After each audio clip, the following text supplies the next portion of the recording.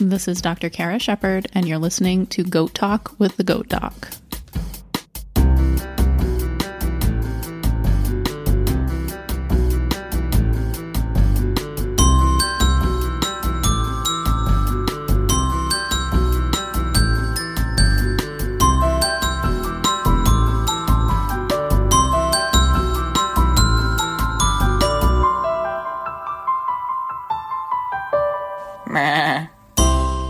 Hey everybody, thanks for listening to Goat Talk with the Goat Doc. This episode is going to be talking about, I think I'm going to try to focus on goats and kind of keeping track of your goats and registered versus not registered, and what does that mean and why do you care? Been thinking about this for a couple of days, and I may get off on tangents about other things, and also has spurred some ideas in my mind about like what other things that I really would like to talk about. I think I'm gonna have to get back on my soapbox about permanent identification, legal identification for goats, and what the options are to kind of refresh that. And actually, I think it's been updated since I did my first episode about goat ID, because I downloaded a new flowchart from it's the USDA that does the scrapie eradication program. I'm looking at it. APHIS, USDA, yep. So that has been updated since the last time I talked about it on the podcast. So I'll do a podcast about that and do a podcast about biosecurity testing. And oh my God, so many things to talk about. And I need to have some time to like research, and I started a new job, and it's spring and we have so much farm stuff to do, so thank you for bearing with me, and I'll do my usual beginning of the podcast stuff and try to keep it brief. If you're enjoying the podcast, and it seems like there's people have been like trickling over onto the Instagram since I kind of got my act together and got some podcasts posted last month, and if you're enjoying the podcast, and the best thing you can do to help the podcast do better and continue to grow is to share with your friends and to subscribe and or rate and review on Apple Podcasts or your favorite podcast player app, which helps our technological overlord algorithm to know that people are listening to the podcast and people are enjoying the podcast, and it helps it show it to more people.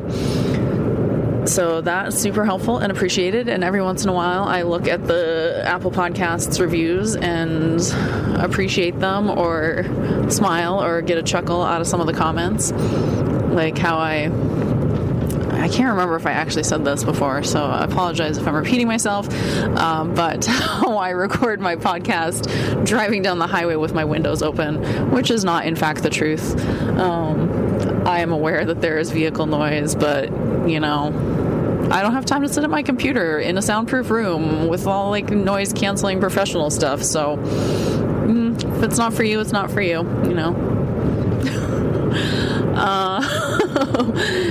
So subscribe, rate, and review on Apple Podcasts and or whatever podcast thing you like to listen through. And if you want to join a group of really awesome people who like to go the extra mile and throw a couple $1 a month at supporting the podcast with to help with costs of podcast hosting and website costs and those kinds of things, you can check out the Patreon page at patreon.com/goatdoc. My main website is goatdoc.com. You can email me at goatdockara@gmail.com. You can find me on Instagram at goat_doc. And I realized that I forgot to say this, the last bunch of podcasts that I have posted, because I shut off notifications on my phone for Discord, because I was getting too many notifications about other Discord servers that I was subscribed to. And but there's a Goat Talk Discord server, which is not there's a few people on there, and we're mostly not saying much right now, but if you want to have another place to talk about goats, come on over there and let's chat, and I'll turn notifications back on. My phone like did some major update recently, and my notifications are all messed up. So I like get these messages from my friends, and it doesn't tell me for hours and hours, and I'm like, this is not how this is supposed to work. So I need to figure that out. It's one of those things where it's like, oh, we're making it better, and I'm like, no, you really didn't. Anyway, I think that is all the ways to contact me, and I will disclaim that this podcast is provided with the intent to educate and inform. It is not a substitute for professional medical advice or veterinary care provided by your primary vet, and I strongly encourage you to establish and maintain a current and valid VCPR, veterinarian client-patient relationship, with your local vet. And I will also do another improvised disclaimer here that this topic of, goat tracking, like tracking your herd and record keeping and registered versus not registered, I am by no means an expert in this. I'm going to talk mostly about the American Dairy Goat Association because that is what I'm familiar with. But, also, this is my opinion, and I think that, as I've said in the past, like, if we're raising livestock or animals or whatever we're doing, we should be trying to make them better and more productive and more efficient and built better for long, productive, healthy lives. And I personally think that a herd registry is a useful way to do that, and then also a useful way to help other people do the same thing. So I am obviously pro registering your goats because of the tools and like support that it provides in the goal to build a better goat. So if that's not your jam, then you might be annoyed at me, but sorry. So registered versus not registered. What does that mean? Why do we care? Etc. I think that,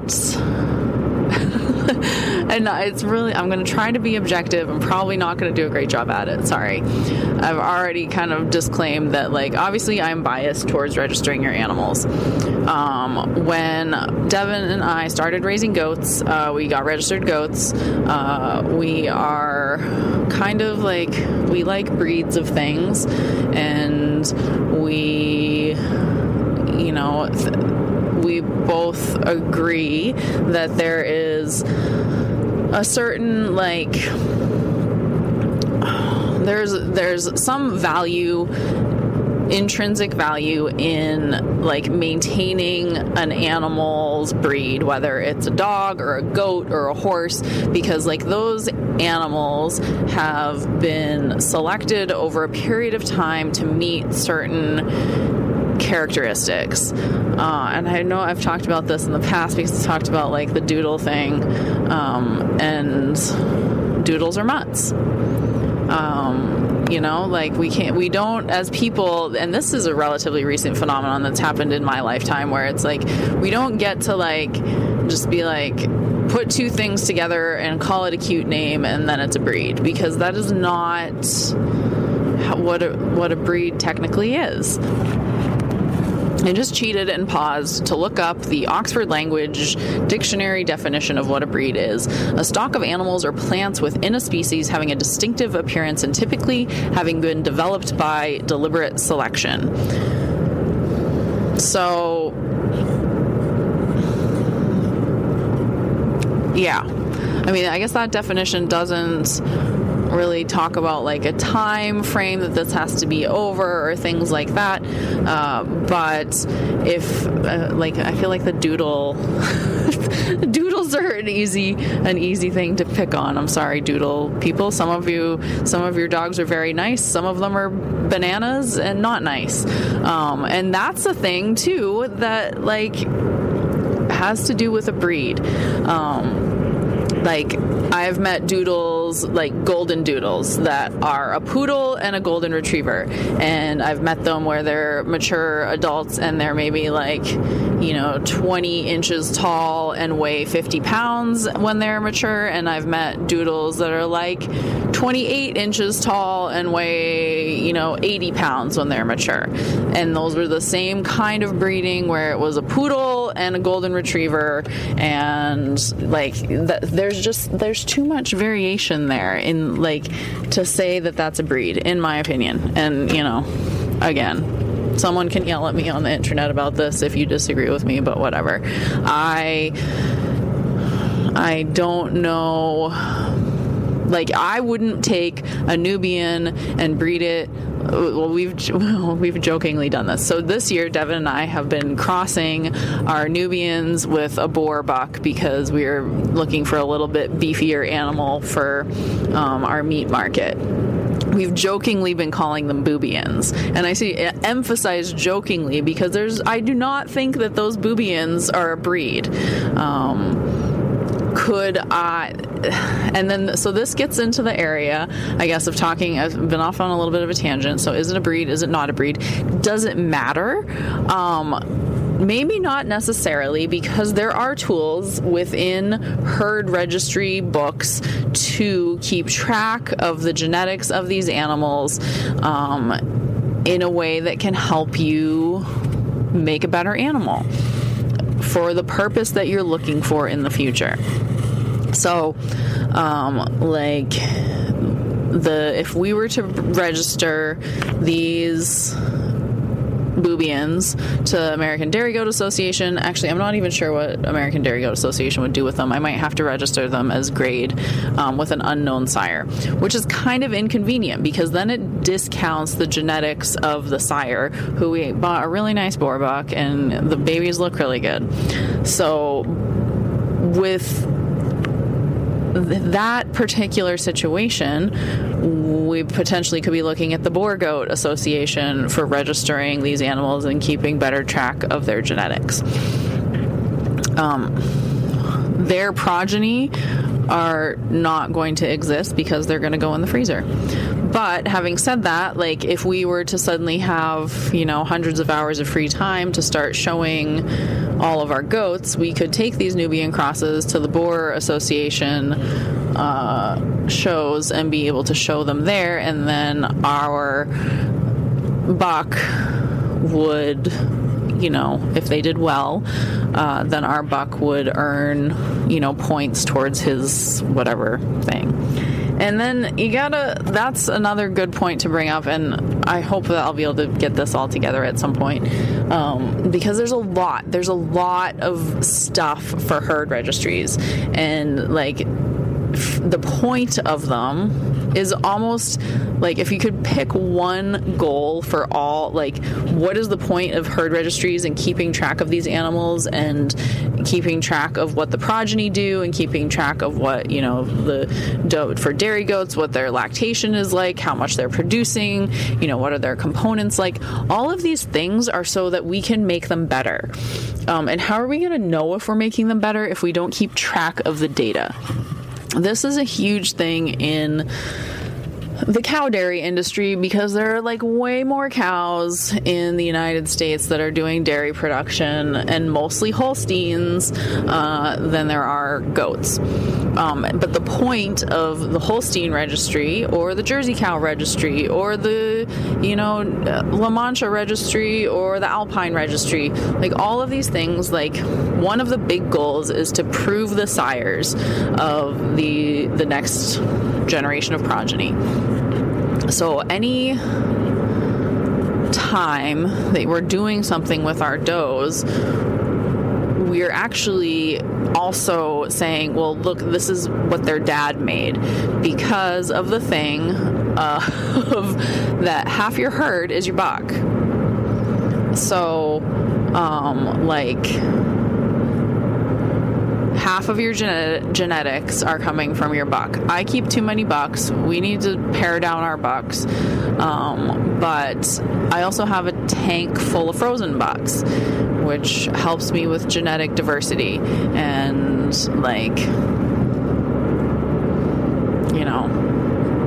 seeing what those animals can do. But let's say, if we were to suddenly, this year's a good example because we bred all of our first freshening does to our boar buck. So all the 2-year-olds, first freshening 2-year-olds, a couple of straggling first freshening 3-year-olds, they were all bred to our boar buck this year. And it would be it would make, if he needed to like finish up his points for his boar buck points or whatever, I can't remember what they're called right now. There's something else that they're called, I think. But to get himself as like in ADGA we call it an elite sire or elite genetics, superior genetics, then this would be a great time to do it because he's got lots of daughters, and mostly daughters. Yeah, so there's however many, 40, 50 boar boobians that potentially could go to shows and do those things, and then he would be recognized for them. I don't know if I'm making sense here right now, but the point of that, like the whole thing is to be like, this buck is awesome, and then once you have proven that buck is awesome, then you can be like, and we're going to spread his genetics around so we can make a better goat. There are a registry is more than just saying my goats, have grand champions and star bees and milk stars and blah blah blah.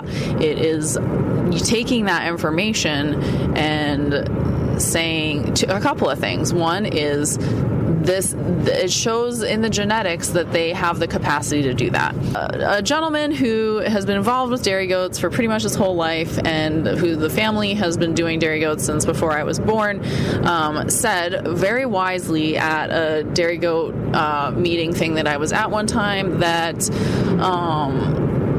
raising goats and raising good goats is three things. It's a third. It's 1/3 genetics, it's 1/3 husbandry, and it's 1/3 dumb luck. So you get that top champion, grand champion goat that is winning everything and is grand champion at nationals, whatever, that is the breakdown of what you've put into that goat.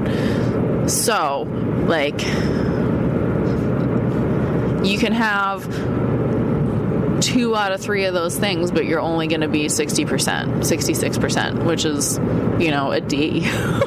It's passing, right? But it's not doing awesome. So any of those things, and I think it's a really good analogy. You think about it like a stool, the fire triangle, passing grade in school, like all of those things, it applies because you're not going to have an animal of excellence without all of those things coming together synergistically. So why do we do this to ourselves? It's ridiculous. So what can we control? We can very easily control husbandry, right? To a certain extent. Sometimes you get those weird animals that are like, I don't want to eat this, or you get a disease that, knocks your animals back a little bit. But in general, once you've been raising animals for a while, you know what they can do, you know how fast they can grow, you know what they do well with. So once you, kind of have a handle on that, you certainly can be consistent with that. And then you can control your genetics by looking at the genetics and looking at the information that's available to you. If you don't have registered goats, then you don't have a way of doing that. I can tell you 1,000% for sure that if I did not have registered goats, there is no way I would be able to tell you what their lineage is at this point. I have raised too many goats. We've had too many kids. We don't even have that many lines that we've used, and maybe, probably single digits for sure of maternal lines that make up the foundation of our herd, and we can trace back to probably 3 or 4 does. But if I did not have the tools provided by the American Dairy Goat Association, then there's no way I'd be able to keep track. There's just no way. Because there's too much. So, I'm only one person. I only have so much room in my brain for so many things. So, but like, why would I want to do that to myself anyway, when they have established systems over, 100 years or whatever for doing this and doing it well. And talking about the performance of these animals, and how do we record the performance of these animals, and what are we looking for, and why is it helpful? And again, all of the programs are for making better goats, and that's what we want to do. And again, it's to ultimately it's to go back and prove those sires. So what kinds of things are we looking at that ADGA helps us keep track of? I will try, maybe at some point I can try to get somebody on the podcast from ADGA to talk about this stuff more coherently than I will be able to, because they probably have a good spiel about it. And I probably don't even know all of the things that they do. But there's kind of three, to my understanding, again, I could be wrong about some of this stuff. There's kind of three things that are major performance aspects of dairy goats that ADGA can keep track of. First one is showing, which I will, admittedly know the least about because I don't do it because I don't have time. And these would be ways that you get your animal to be a champion. You get its, show legs. I don't even really know what that means. But an animal stacks up. Basically, what are we doing at a show? We're stacking up an animal against a whole bunch of other animals of the same cohort. So this age range of animals, looking at them compared to each other, and then also compared to the ideal dairy goat standard. So what is the ideal standard? That is, if you ever look at the linear appraisal handbook on the ADGA website, it's amazing. There's so much information in there. And then comparing those animals to that standard, and then comparing them to each other, and see who does better, what are the strengths and weaknesses, and how does that all add up? And where would this particular judge, who's been through a training process of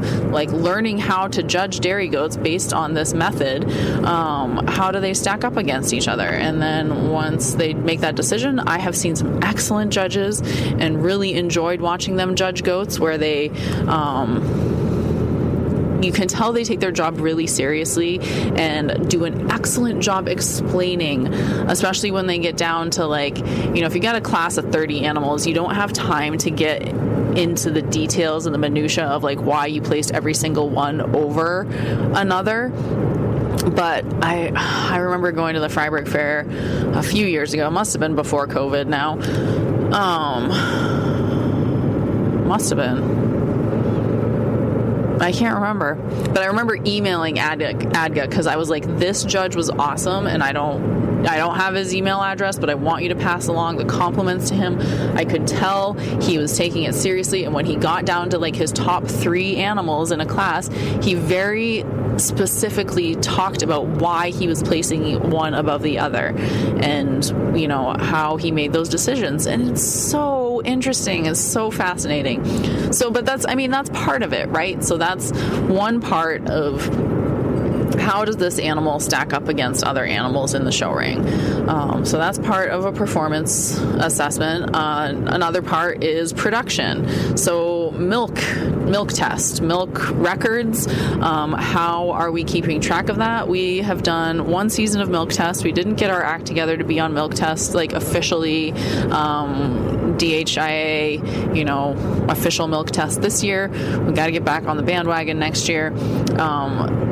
So you can then have those records. We'll keep our own personal records this year, but you can have those records and actually see what your animals are doing, and it can help you make all of this stuff helps you make better decisions, be better informed about which animals are doing the best in production, which animals are making the most butterfat, which animals have, the consistently low somatic cell counts, who's making the most milk.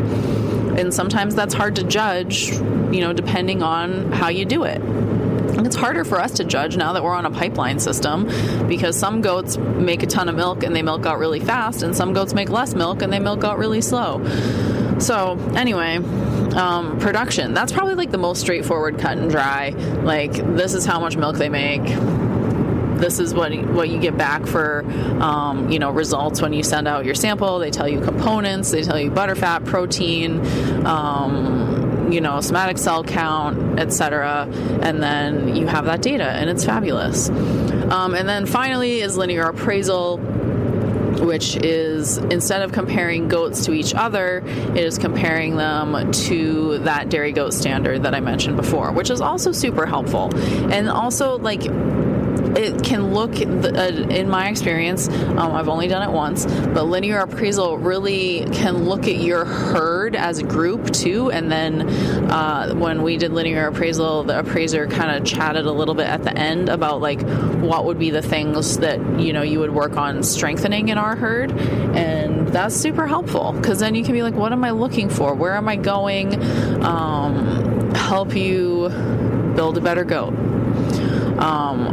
So there's all of those programs. For ADGA, like your animals have to be registered with ADGA to take advantage of those programs, and then then ADGA keeps track of it too. So there's stuff that all starts to get linked together when you're looking at. When you go on to ADGA Genetics, and that links your.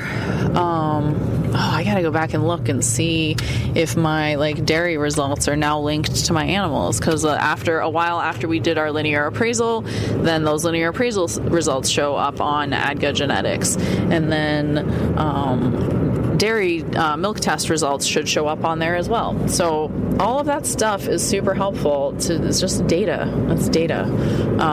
So it's helpful to make decisions about building a better goat. It's nice to have facts to back up decisions, because sometimes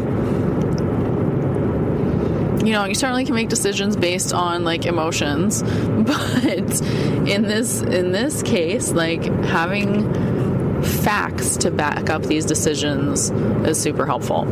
And am I perfect at this? Absolutely not. Got too much on my plate to take advantage of all of the goat things that are available. But when I do take advantage of them, I appreciate times 10,000 that the Dairy Goat Association is there to help keep track of these things.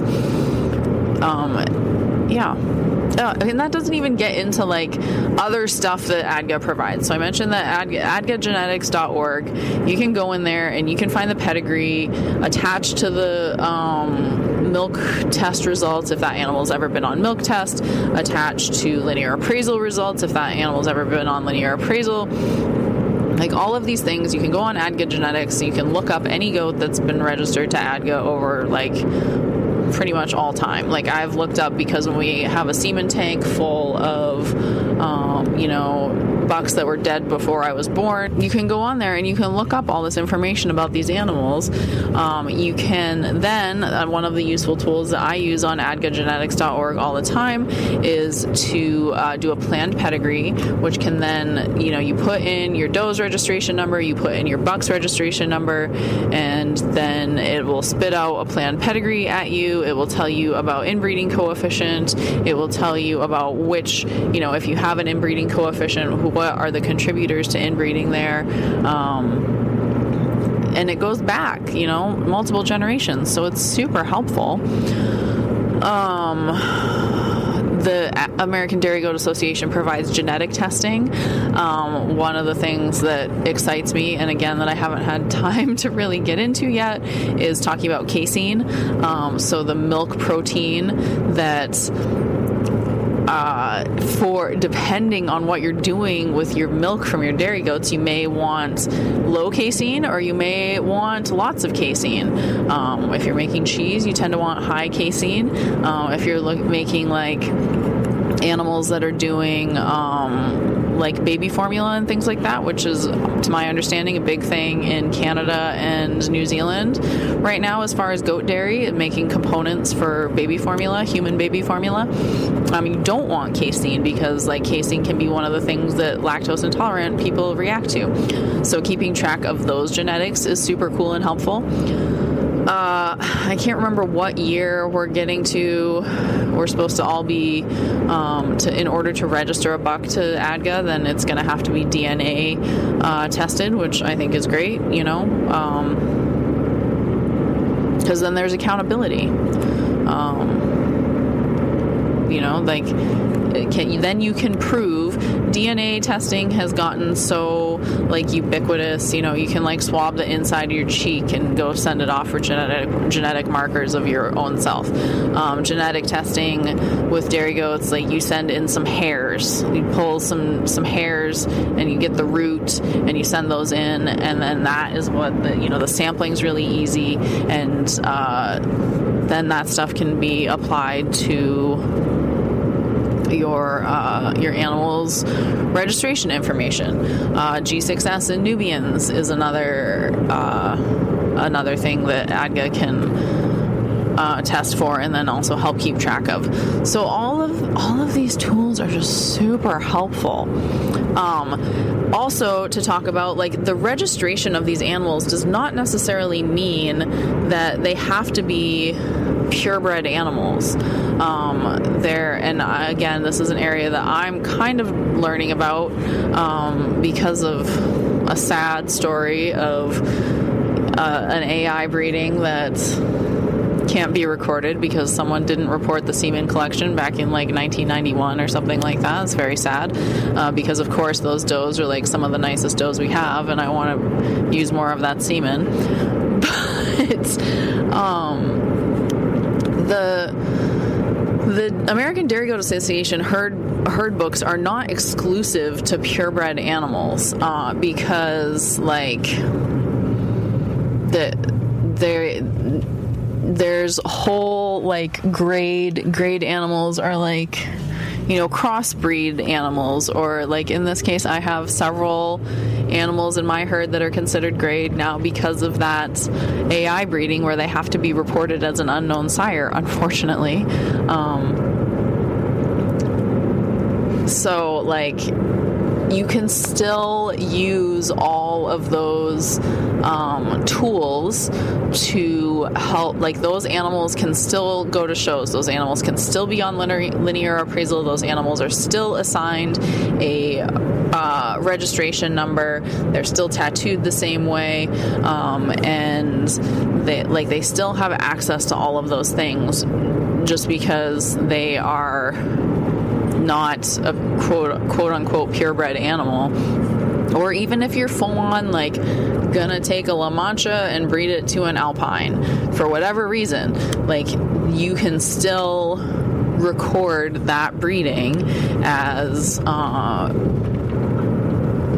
in the American Dairy Goat Association registry. Especially if those animals are already registered to ADGA, then you still have access to all of that genetic information. So it's not it's an exclusion of certain breeds. They're all dairy goats, right? Yeah.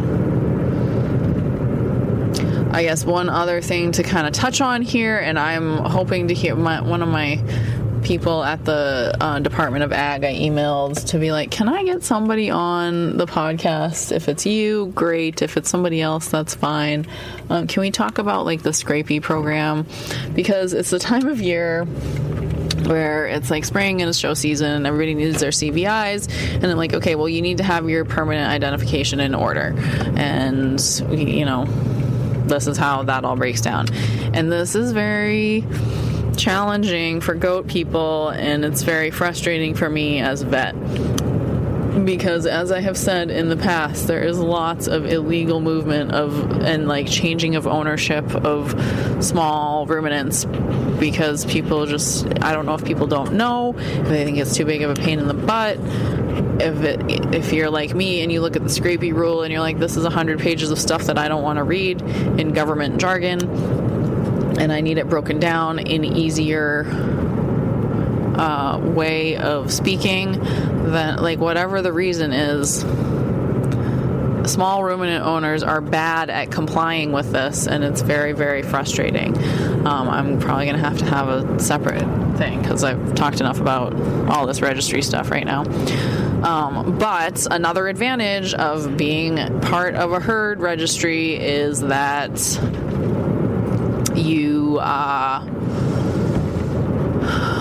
this is part of your animal's permanent legal identification. If you're not going to put USDA tags on your animal, then it needs some other kind of permanent identification, and tattoos and a herd registry certificate are legal permanent identification as far as the federal government and the Scrapie program. So there's that. To be brief about it, tattoos don't count without a registration certificate. Registration certificate doesn't count without accurate and legible tattoos. Like, we gotta be better at this, guys. There are few exceptions to animals that are like, it's basically young animals that are moving to slaughter are exempt from the Scrapie identification requirements. So, like, for me, I don't tattoo and register or otherwise permanently identify my animals that are going to slaughter because they're there by the time they're like 6 to 8 months old. And we take them directly there, and they never leave our farm otherwise. So, like, those are the things. Scrapie's a big deal. And it's one of those things of, like, similar to TB and brucellosis. Like, people are like, oh, well, that's not around. It's not around until it is. We had chronic wasting disease of cervids in, like, northern, rural, like, woodsy Maine identified, I think, last year. Or definitely in Canada. Like, closer than I was comfortable with a prion disease being to my life. So, anyway, that's, again, a topic for another time, but yet another advantage of having a herd registry that you use is that permanent identification aspect of that animal. I guess one other thing to talk about is then, like, you can use your own system. Sure, you can. I personally think it's easier to jump into somebody else's system, but then this is also the person who, like, I've figured out about myself at this point in my life that if I had to build a house, I would be like a deer in headlights and totally overwhelmed by all the decisions and options, and then I would just be like, screw it, I'm going to live in a barrel. Because there's too many decisions and options. I'd rather move into something where maybe, I'm not going to use all of the aspects of it, but there's a framework there that I can move into and make it work for me, which is why, like, for me, moving into ADGA's system for keeping track of my own animals works better for me than trying to come up with my whole own system from scratch to keep track of these animals. There are different programs out there that are useful for keeping track of your herd, of your animals,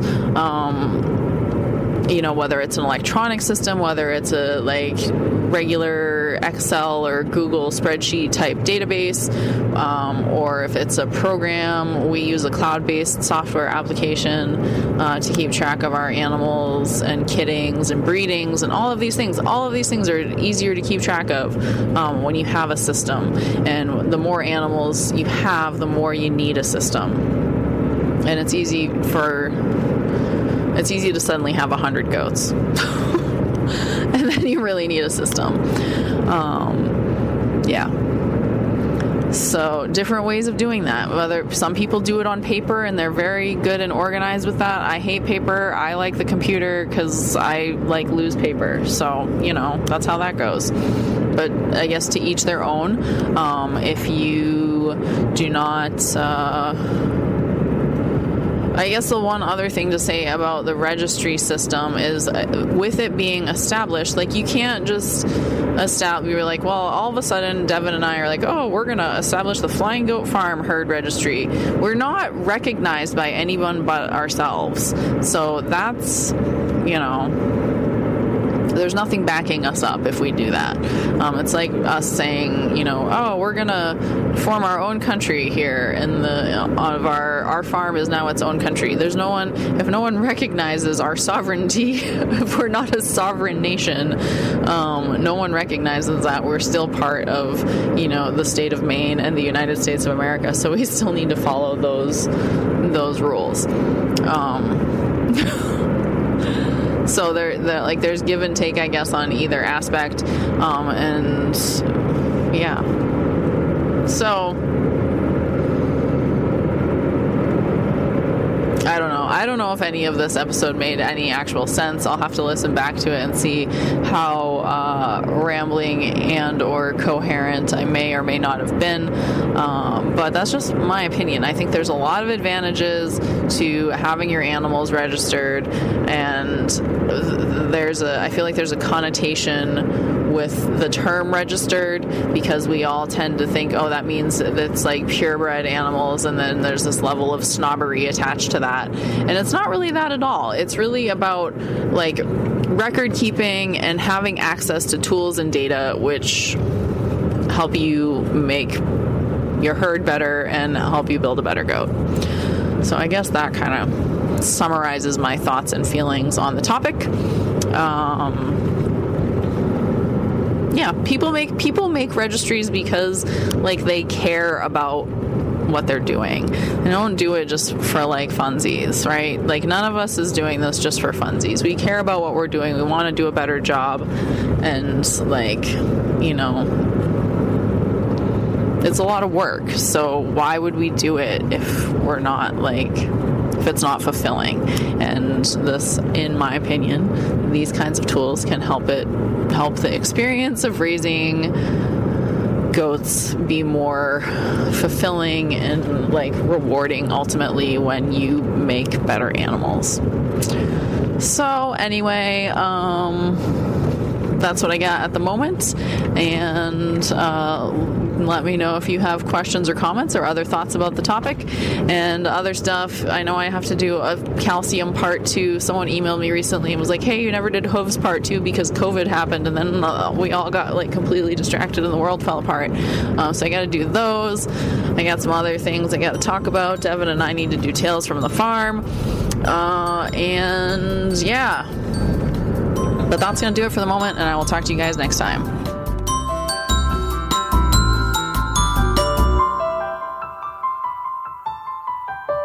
Meh.